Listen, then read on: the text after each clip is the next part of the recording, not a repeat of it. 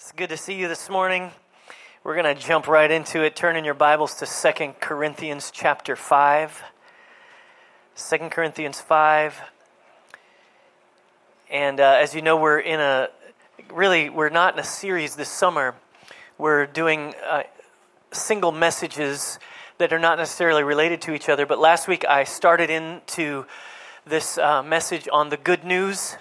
And I got through one really solid point, and that solid point was repentance. It was worth talking about. But today I'm going to finish that up. I think the gospel message is a huge subject, and there's no way to cover it in a couple settings. But good news, Sunday just keeps rolling right on around, and so anyway, we're going to start here with 2 Corinthians chapter 5. And I think we'll just go ahead and pray, and then let's read it, all right?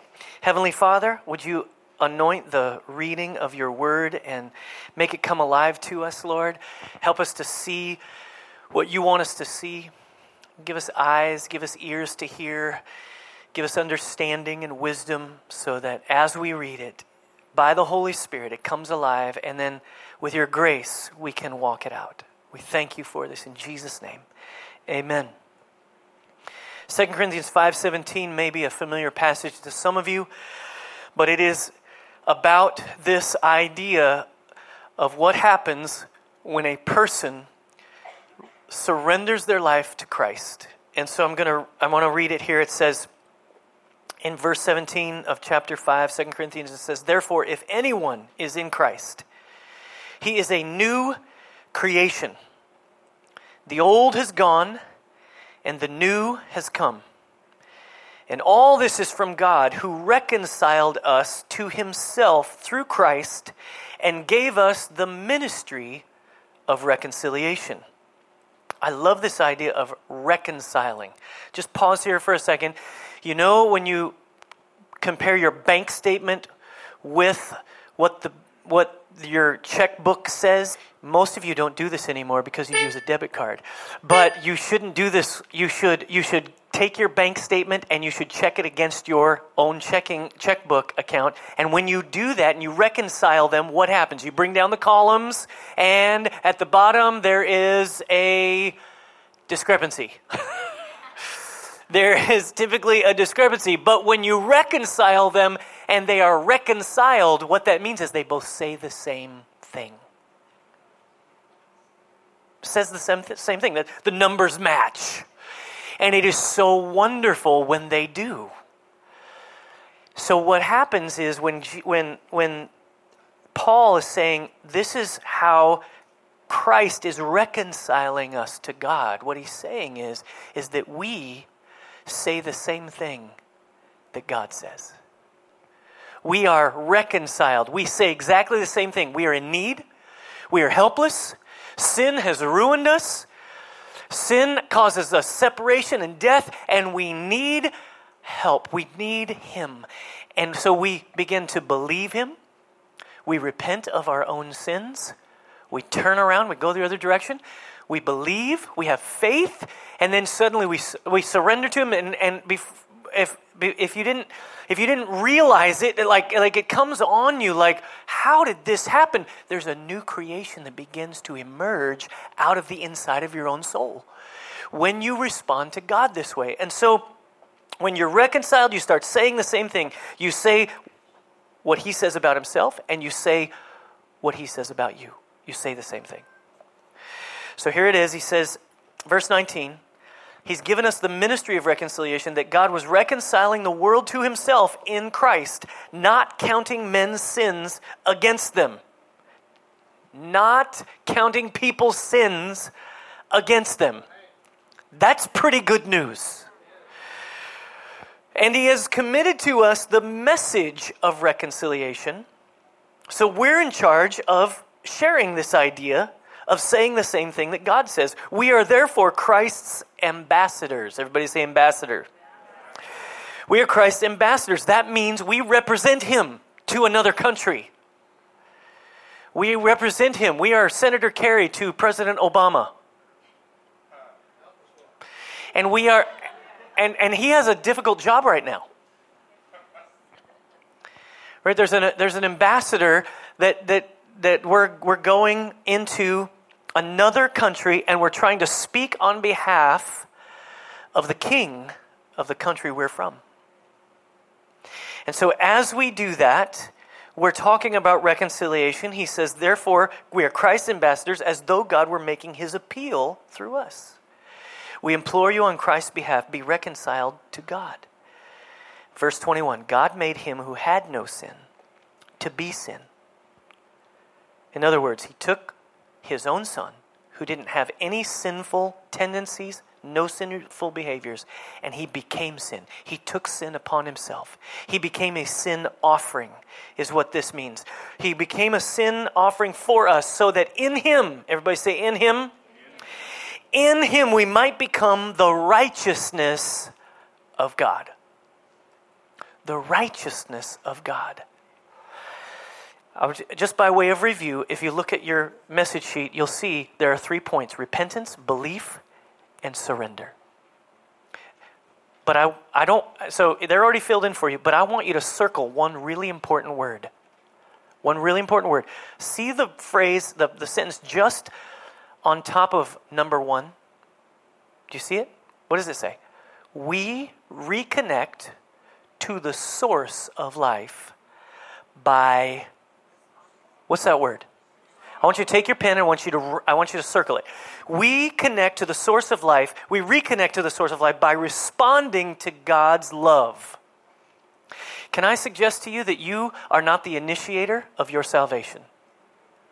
God is the initiator and we're just the responders. God initiates everything. We respond to him. And what he really wants, what his idea was, that we're in such a close and intimate relationship that we are attentive to him and responsive to anything and everything he wants us to do. This is the message of the good news, that you can be in that kind of relationship with God. That sin doesn't have to control you. Sin doesn't have to be your master. Sin doesn't have to destroy you, keep you in bondage. That you can be full of life and free. That's the good news. Now, I want to review. Last week, I kind of stumbled on this idea that sin means missing the mark. And sometimes we incorrectly see it as a bullseye on a target, and here we are, we're pulling back the bow and arrow, and we're trying to hit the target, and we miss. And that's sin. It's a little worse than that. Right? It's a little worse than just, but even though sin means missing the mark, right? That's an actual translation. It means missing the mark. But what does repentance mean? Repentance is to turn around and go the other direction. So here we are, we're shooting, and we tend to want to think, I've got to get better at hitting this mark. I've got to get better at doing this. I'm a Christian. I said the prayer, so I have to fill in the blank. Once you start using the I have to language, you're moving away from a relationship and into some kind of controlling religion. What you have to get, that the good news is not you trying harder to hit the mark better. He wants you to eliminate trying to hit the mark and turn to the only one who has ever hit the mark. The only one who will ever hit the mark. The only one who can save you from this process where missing the mark is killing you. It's not about you becoming better at hitting the mark. It's about you accepting his love and relationship. And you know the verse we just read, it said, in him, not in yourself, not in your own strength, but in Christ, you become the righteousness of God. Some of you are not so sure. I don't know, Pastor Ross, that seems too good to be true. It is. It's so good, it's beyond your ability really to comprehend. So here's what I want to pause and say about the good news, and then we'll get on to this week's outline. People responding to God is a spiritual process. Do you think you can convince somebody to repent? You think you can convince somebody to turn around and go the other direction from the direction they're going? You can't convince them. No amount of incredible preaching can make that happen. No amount of you trying to get another person to do it will make it happen. No amount of you forcing or guilting or pressuring will actually cause someone to repent. Guess what? It's not your job to make people repent. That's God's job. It's the Holy Spirit's work in a person. And the Holy Spirit begins to work on a person, and they begin to realize, oh, I'm headed in the wrong direction. This is crazy. I'm in trouble. This is the wrong way to go. I've got to turn around. That's a Holy Spirit job. So what that means is, repentance is a gift, and we need to pray for the gift sometimes. We need to ask the Holy Spirit to make us sensitive to Him, to His voice, to be attentive, to be responsive to Him. Because He's initiated, all we're doing is responding. So when you share the gospel, it's really important that we share it well, that we share it in the correct context, that we don't create a picture of religion or something that is disconnected from relationship, something that is ritualistic. We want to share the good news. But it can be tricky. Look at 2 Corinthians 4. So if you go right where we were with 2 Corinthians 5 and you go over to chapter 4 and verse 4, look what it says. It says, the God of this age has blinded the minds of unbelievers so that they cannot see the light of the gospel of the glory of Christ, who is the image of God. You know what this verse says? This verse says that spiritual influences are active in our world. That there is a physical, tangible world and there is a spiritual world, and that spiritual world is active just as the physical world is active. And those spiritual influences begin to blind people's minds. The kingdom of darkness wants to blind people from the light of the gospel. But this verse says that the light of the gospel begins to reveal Christ. And what does Christ reveal? Who does Christ reveal? God, the Father. He is the one who shows us what God is like. God is like a guy who came to the earth as a baby, grew up, began to be a blessing to people, began to do miracles, began to speak life into people. He embraced the poor. He embraced the needy. And suddenly, as his compassion drove him to provide for people and to share with people, then the religious people got jealous because they couldn't control the masses anymore. Jesus was a revolutionary in this respect. And he took the lid off of what they'd always known and exposed people to another way of understanding who God is. And they killed him for that. They put him in a tomb. The good news is he was raised to life on the third day. He conquered death, and he conquered hell, and he conquered sin. That's pretty good news. And if death is conquered, then anything's possible. So, here we are in sharing the good news. I think we have to work this because, let's face it, we're not always that good at it. And so we have to talk about it from time to time and identify some ideas about how to do it, all right? Because, one of my favorite sharing the gospel stories is from my dad. And my dad just shared in communion here a few minutes ago. But he was an 18-year-old Bible school student. 18 years old, and he was convinced he needed to start sharing the gospel in a greater way, the good news. And so he was really passionate about it, and he tried to figure out, who can he share the good news? He started sharing it with all kinds of people, and so one day he's driving his 56 Chevy. Two-door? Yeah. Two-door, 56 Chevy, classic. He's driving it down Southern California. He was going to Bible school, and he sees a guy on the side of the road, just a kid, and he's hitchhiking. So he pulls his 56 Chevy up along the road, and he waits for the guy, comes up, and the kid jumps in. He's about 15 years old. My dad's 18, full of passion, full of desire. And he steps on the gas and he turns to the kid and he says, "Are you ready to die?" Kind of, I think, just thinking in his mind, are you ready to meet your maker? Do you know where you would go to spend eternity? But he says, "Are you ready to die?" The kid freaks out, looks at him, "What are you saying?" And then the second phrase my dad says is, "Look in that glove compartment." What? Like he's going to find a gun or something. The kid freaks out, starts screaming, no, I don't want to die. My dad had a tract in the glove compartment. He wanted him to get it out. He had a pamphlet on Jesus and on the gospel, and he wanted him to see it. So this was not good. They stopped at a stop sign, and the kid jumped out of the car and ran away. We have no idea what happened to that kid.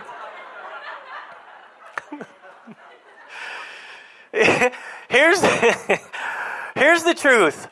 We have to be directed and led, and we have to encourage one another and challenge one another what it looks like to share the message of the good news. It's not necessarily native to us. It's not necessarily natural to us. And here's my big thing. In our culture, we have moved from the Judeo-Christian ethic, from that foundation, to something that's beyond that, a post-Christian era where those values do not saturate all of our structures, all of our cultural values.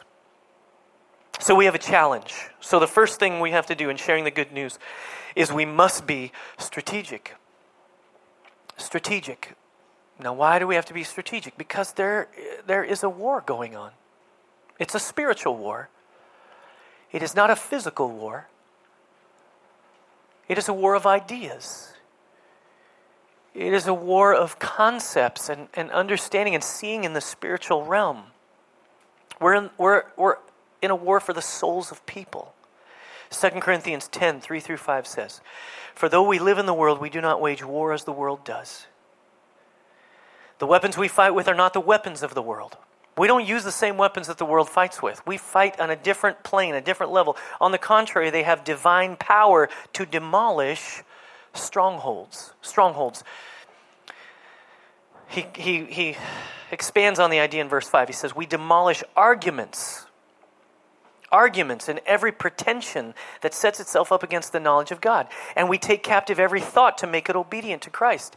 In two different ways, we deal with a war within ourselves, and we take captive every thought in our minds and make it obedient to Christ. And there's a war for the minds of people. We just read how the God of this age has blinded their minds. But we don't fight like they do. Ephesians 6, if you want to write that in your, just to the side, Ephesians 6 has a great passage. It says, "We wrestle not against flesh and blood, but against principalities and powers and the rulers of this dark world, against spiritual wickedness in high places." And we have to tap into that. And so how do we strategically share the gospel? Well, we have to pray, because that's a spiritual function. When we pray, the Holy Spirit's activity increases. When we pray, we get boldness. When we pray, now what is prayer? Is it a ritual? No, it is a conversation with God. You have access to all the wisdom of God because you can talk to Him and He can talk to you. You can talk to Him and He can talk to you. That's what prayer is. Now, is it any wonder that the enemy of our souls fights so hard to keep us from the little bit of prayer that we do every day? Because if you could transition from a little prayer every day or one or two prayers a week, if you could transition to a constant conversation where you have specific time with Him, but all day long, there's this attentiveness, this conversation that's going on between you and Him. The power, the authority, the boldness you might have would change. But that's strategic.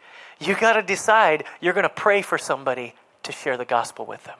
You're going to have to decide, okay, I see that person at work and they need Jesus, and I'm going to pray for them. I'm going to pray for them in my prayer closet. I'm going to pray for them every day. I'm going to pray for them because I want them to be on my mind. And that's all I'm going to do. I'm going to pray, and then I'm going to plan intentionally how I'm going to share Christ. Now, let me add this. I think when we pray, God gives us the strategy we're supposed to use. It's not you using your own strategy. Bless God, they need the gospel. I'm telling them tomorrow. It's happening tomorrow. We're doing it. No, there's a timing thing.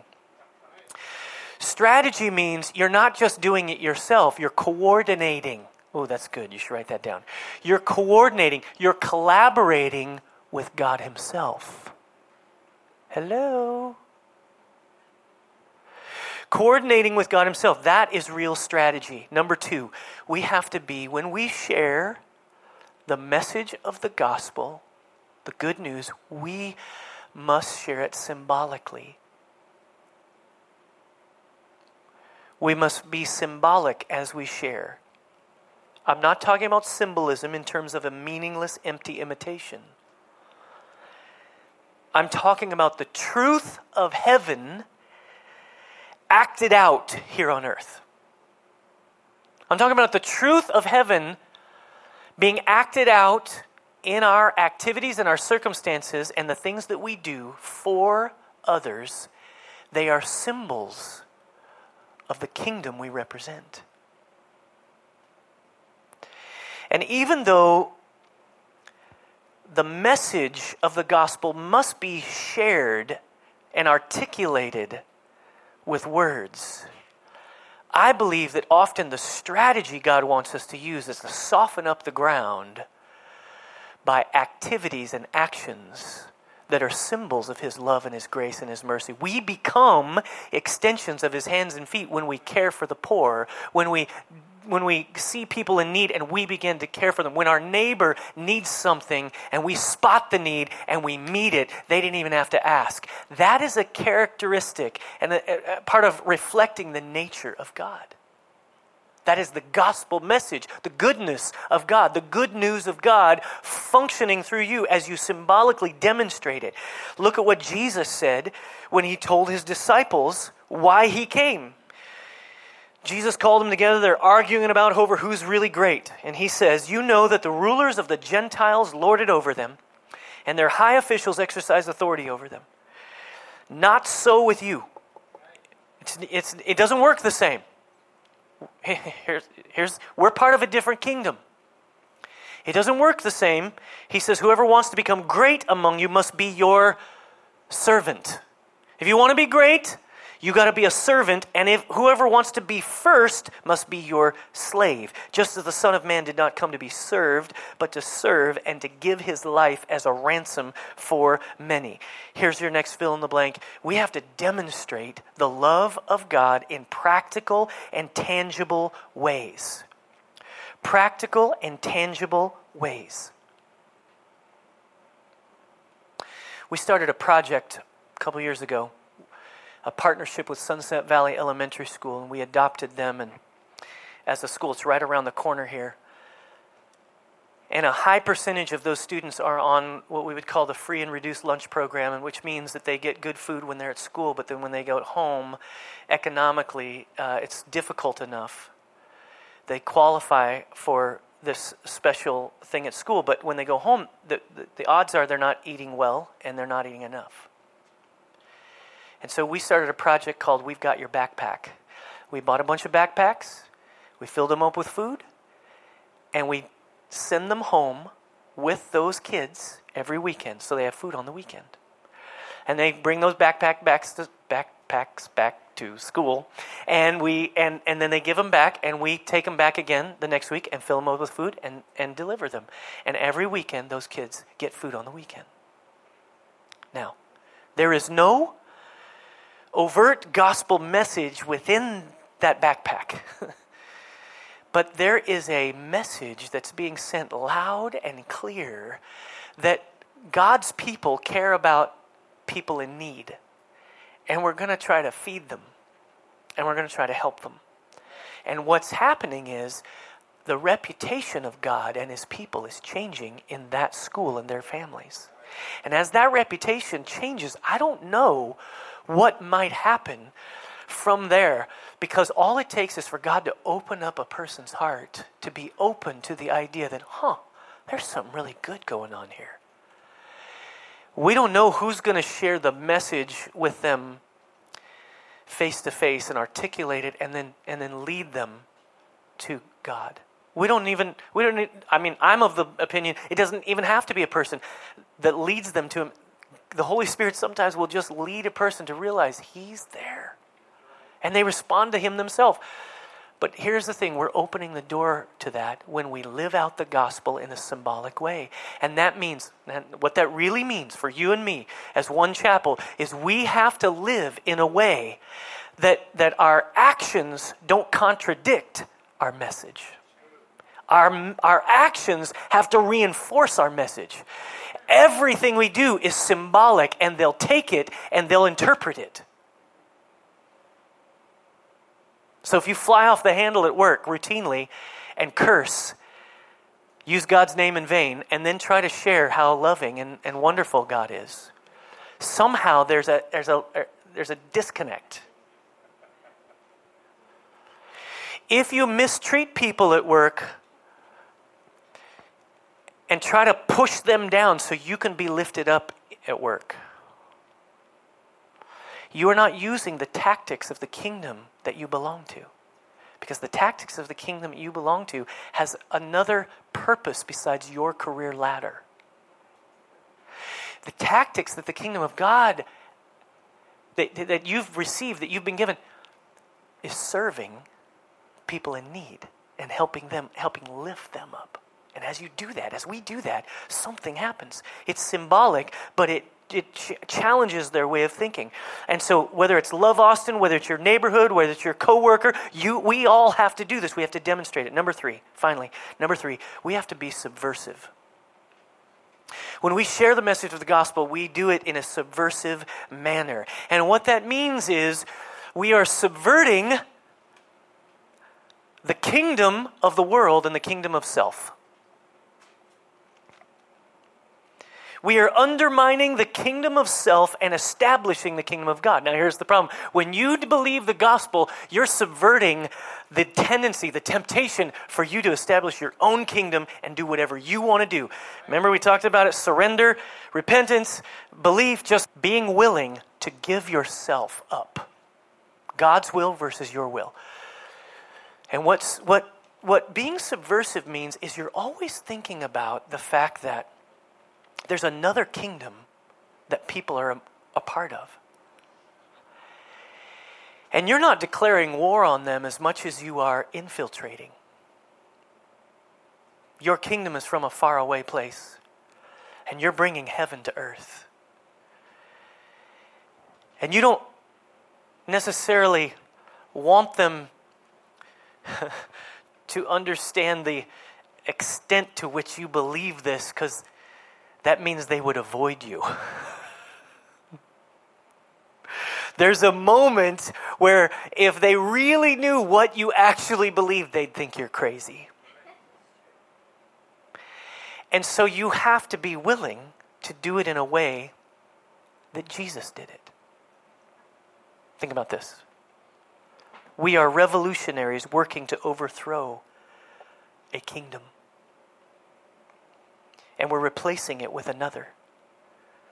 The kingdom of this world and the kingdom of self is heavily defended territory. We are not in an all-out declared war. We are working subversively to rescue refugees and to set up reconnaissance for what is coming. Because what is coming is His kingdom. It's on its way. We are frustrating and foiling the enemy's plans. His strategies, we are undermining them in a way that requires a low profile. Let me just be honest with you. Sometimes people have chosen high profile tactics to share the message of the gospel, and it often yields disaster. Because it uses the tactics of the world we live in. power, control, some kind of external influence? You have to ask yourself, and we have to ask ourselves, what is the way we should be sharing the gospel in our city? You might be saying, well, isn't that dishonest? No, it's not dishonest, but it is hidden. Because we are in a deadly serious, a serious engagement with the enemy, and there's a tremendous amount of integrity and love that is required. And really there's this commitment. There's three things that we have to settle, and that is we have to believe that the status quo is wrong and this kingdom must be overthrown. Some of us have trouble believing that. In fact, we enjoy this kingdom so much that it begins to become part of us, and we don't usher in God's kingdom because we're so comfortable. We enjoy this kingdom so much. I'm telling you, the gospel is transformative. It changes the way you think about everything. It changes the way you see everything.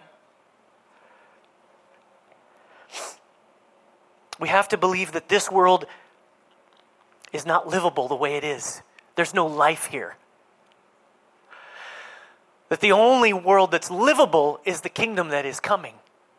That is in existence here. It is spiritual in nature. There is life in it. But we have to believe that it's real. It has to be a conviction. If you ever saw the movie The Matrix, you understand what I'm saying. There's a world that exists that is real. You have to believe it.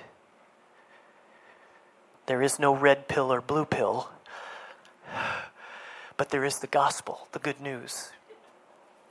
And here's the final thing. The usual means by which one kingdom is thrown out and another one is put in place, military force, political action, all of these ways, they're not available to us. You might be thinking, well, Pastor Ross, are you saying we shouldn't vote? No, you should vote. You live in America. It's your right. It's a wonderful thing. But it is not the way the kingdom of God comes alive in another person. Political action will never change the heart of a person, even though it can be helpful in a culture. But what we're talking about is a kingdom that's different. Look what Paul said. Paul said, 1 Corinthians 2, 1 through 3, when I came to you, I did not come with eloquence or human wisdom as I proclaimed to you the testimony about God. He was specifically resisting this dynamic of how he was going to share this with them. He said, for I resolved to know nothing while I was with you except Jesus Christ and him crucified. I came to you in weakness with great fear and trembling. Often it's better to come to people and to be used by God and to have him work with you, through you, when you're humble, respectful, maybe even fearful that you might be taken the wrong way, but there's a power that's living on the inside of you that will overcome that fear. And if you'll listen to it, if you'll be attentive to it, then you will, if you can, be a person who subverts the kingdom of this world and the kingdom of self, and you'll begin to make inroads. You'll begin to infiltrate your community. You'll begin to help another person open their eyes and see what's real and what's not. I think you have to see it this way. Think of all the things in the scripture that sound this way. Seeds, tiny little plant. Jesus talked about seeds all the time. Tiny little mustard seed, faith. It's all you need is a tiny little seed, and you can transform the landscape. Think about salt. Jesus talked about salt. Salt, just a little grain of salt. You're the salt of the earth. If the salt loses its flavor, its saltiness, then it's thrown out. There's something about this that's very subversive. It's very hidden. Weakness, humility, hope, servanthood. These are the tools of the subversive Christian. Think about Jesus for a second. He would heal people and then tell them not to tell anyone. Why did he do that? Why did he heal people and then say, no, don't tell anybody? You know why? Because he knew that it would mess up the kingdom of God coming, and it would start messing with the kingdom of the world. Think about what he would do. He would disappear for hours on end, praying and communicating with his heavenly Father. He told stories, parables. Think of this. Over 40-some parables, only one happened inside a church or a synagogue, and only 2 even mentioned God. What does that mean? What was he doing? He was telling stories. He was planting seeds. He was trusting that God was at work in whoever he was interacting with, and he was depositing an idea into their hearts and then letting the kingdom of God begin to come alive. What am I saying? Am I saying don't share the gospel freely and consider? No, that's not what I'm saying. I'm saying we have to be willing to be strategic with love and with kindness, and then we have to listen to the voice of the Spirit, and we have to be attentive to what His plan and His purpose is as we find our way into the community and share the message of the gospel. We have to trust that it's not just on us. It's not just about us. It's not a pressured thing for us. The pressure to be an evangelist. I want to lessen and loosen the pressure for you to do that. I think once you discover the gospel for yourself, it comes out pretty naturally. Right? There's a thing that you want to do it, but then you have to learn how to do it well. Okay? There's a card in the back of your seat back pocket that I want you to take with you today. Everybody get it out there. There's a seat pocket right there, and the people on the front don't have seat backs in front of them, so you people behind them, help them. Give them a card. Now I want you to look at it. It says, Jesus, it's quoting Jesus. He says, "I tell you, open your eyes and look at the fields. They are ripe for harvest." And on the back are 5 lines. You know what those 5 lines are? Those are places for people's names who you are going to pray for. That's all I'm asking you to do. I am not asking you to develop a strategy to reach them. I want you to pray for them, because once you pray for them, God will begin to tell you how to do that. I want you to list them, and I want you to put them in your mirror. I want you to list them down, put them in your wallet, and carry it around in your purse so that you'll be reminded, and you just pray for them. Jesus, please help this person. Please help Jenny. Please reveal yourself to her. Please use me to do it. Give me an opportunity. Lord, help me to know what to do and what to say. Lord, I pray for her and her kids. I pray, Lord, that you would open up heaven and begin to reveal all that's possible for her. Lord, whatever she's facing, Lord, would you be there? Would you intervene? Right? I just start praying for her. And as we do, God will begin to give you an opportunity. Now, as we do this, I think this has to be just a way of life. And what I want us to be as One Chapel is the kind of church that will share the life of God that is in us in a free and open and honest way, but that will also understand behind the scenes, when we don't talk about it very often, we're hidden. We're finding our way into places where people never thought we could go to share the message. In 3 weeks, we're going to start 21 days of prayer to launch into our fall. And we're going to pray every day, and we're going to pray for our families, and we're going to pray for our friends, and we're going to pray for our city, and we're going to ask God to give us wisdom and give us a heart and give us the desire and give us the strategy for how to share the message with people. I want us to dig in, right? Use this. Let's pray. Bow your eyes.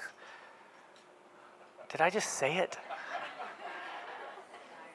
God, I think I said it last week in this service, didn't I? Because as soon as I said it, I was thinking, okay, don't screw it up, and then I said it out loud. Just close your eyes. Do what I tell you. You can bow your eyes. That's possible. You can't close your head. I didn't go there. Father, we need grace, we need favor, we need wisdom, we need insight, we need revelation. We need you. And so, Lord, today, all of us across the landscape of this service and our gathering today, we repent of doing our own thing, getting consumed in the kingdom of this world, being too attached to it, not seeing ourselves as from another kingdom. Lord, would you help us? Would you give us insight into how this really works in us? Help us to see and to know the wonder, the mystery, the transforming power of the good news. That this is not religion that's trying to control us, but there is a relationship that you want to interact with us. And so, Lord, help us to respond to that today. And help us to share it with others, with meaning, with purpose, strategy, with symbolism, our lives representing who you are, and willing to be hidden, subverting the kingdom of this world. Now, if you're here today and you're hearing this message and you're thinking to yourself, I have been far away from God. The distance between me and Him has been so big. I gotta make a new start today. I have to make a fresh start today. Or maybe you're here and you're saying, I've never had a relationship with God like that. I don't even really know what you're talking about. I hope it's true, but I haven't been sure. But today, I want to find out. So you open up your heart and you say yes to God in a new way. I'm not going to embarrass you. I'm not going to call you forward. But if that's you, if I described you, then raise your hand right now. Say, Pastor, please pray for me. Right now. Right now. Yep. Who else? Who else? Yep, over here. Anybody else? Way over here in the back. Anybody else? That's awesome. Fresh start is what God wants to give you today. He wants to start again with you, and He's willing. He's ready. Come on, all over the room, let's pray this prayer. Say, Heavenly Father. Everybody together. Come on, Heavenly Father. Thank you for Jesus, who shows me the way. Forgive me for doing my own thing, going my own way, resisting you. I accept you today. I trust you today. I choose you today. I want to follow you. I repent and I choose you. Thank you, Jesus. Lord, I pray that prayer that every person across this room prayed and they meant it. In other words, they attached their faith to it. I pray that you would seal it today, the work that's going on inside them, and lead them from this place into your life that you have for them. Father, we thank you for what you're doing in all of us. Help us to have a picture, an understanding, a revelation of the good news so that we carry it around everywhere we go. Thank you for this in Jesus' name.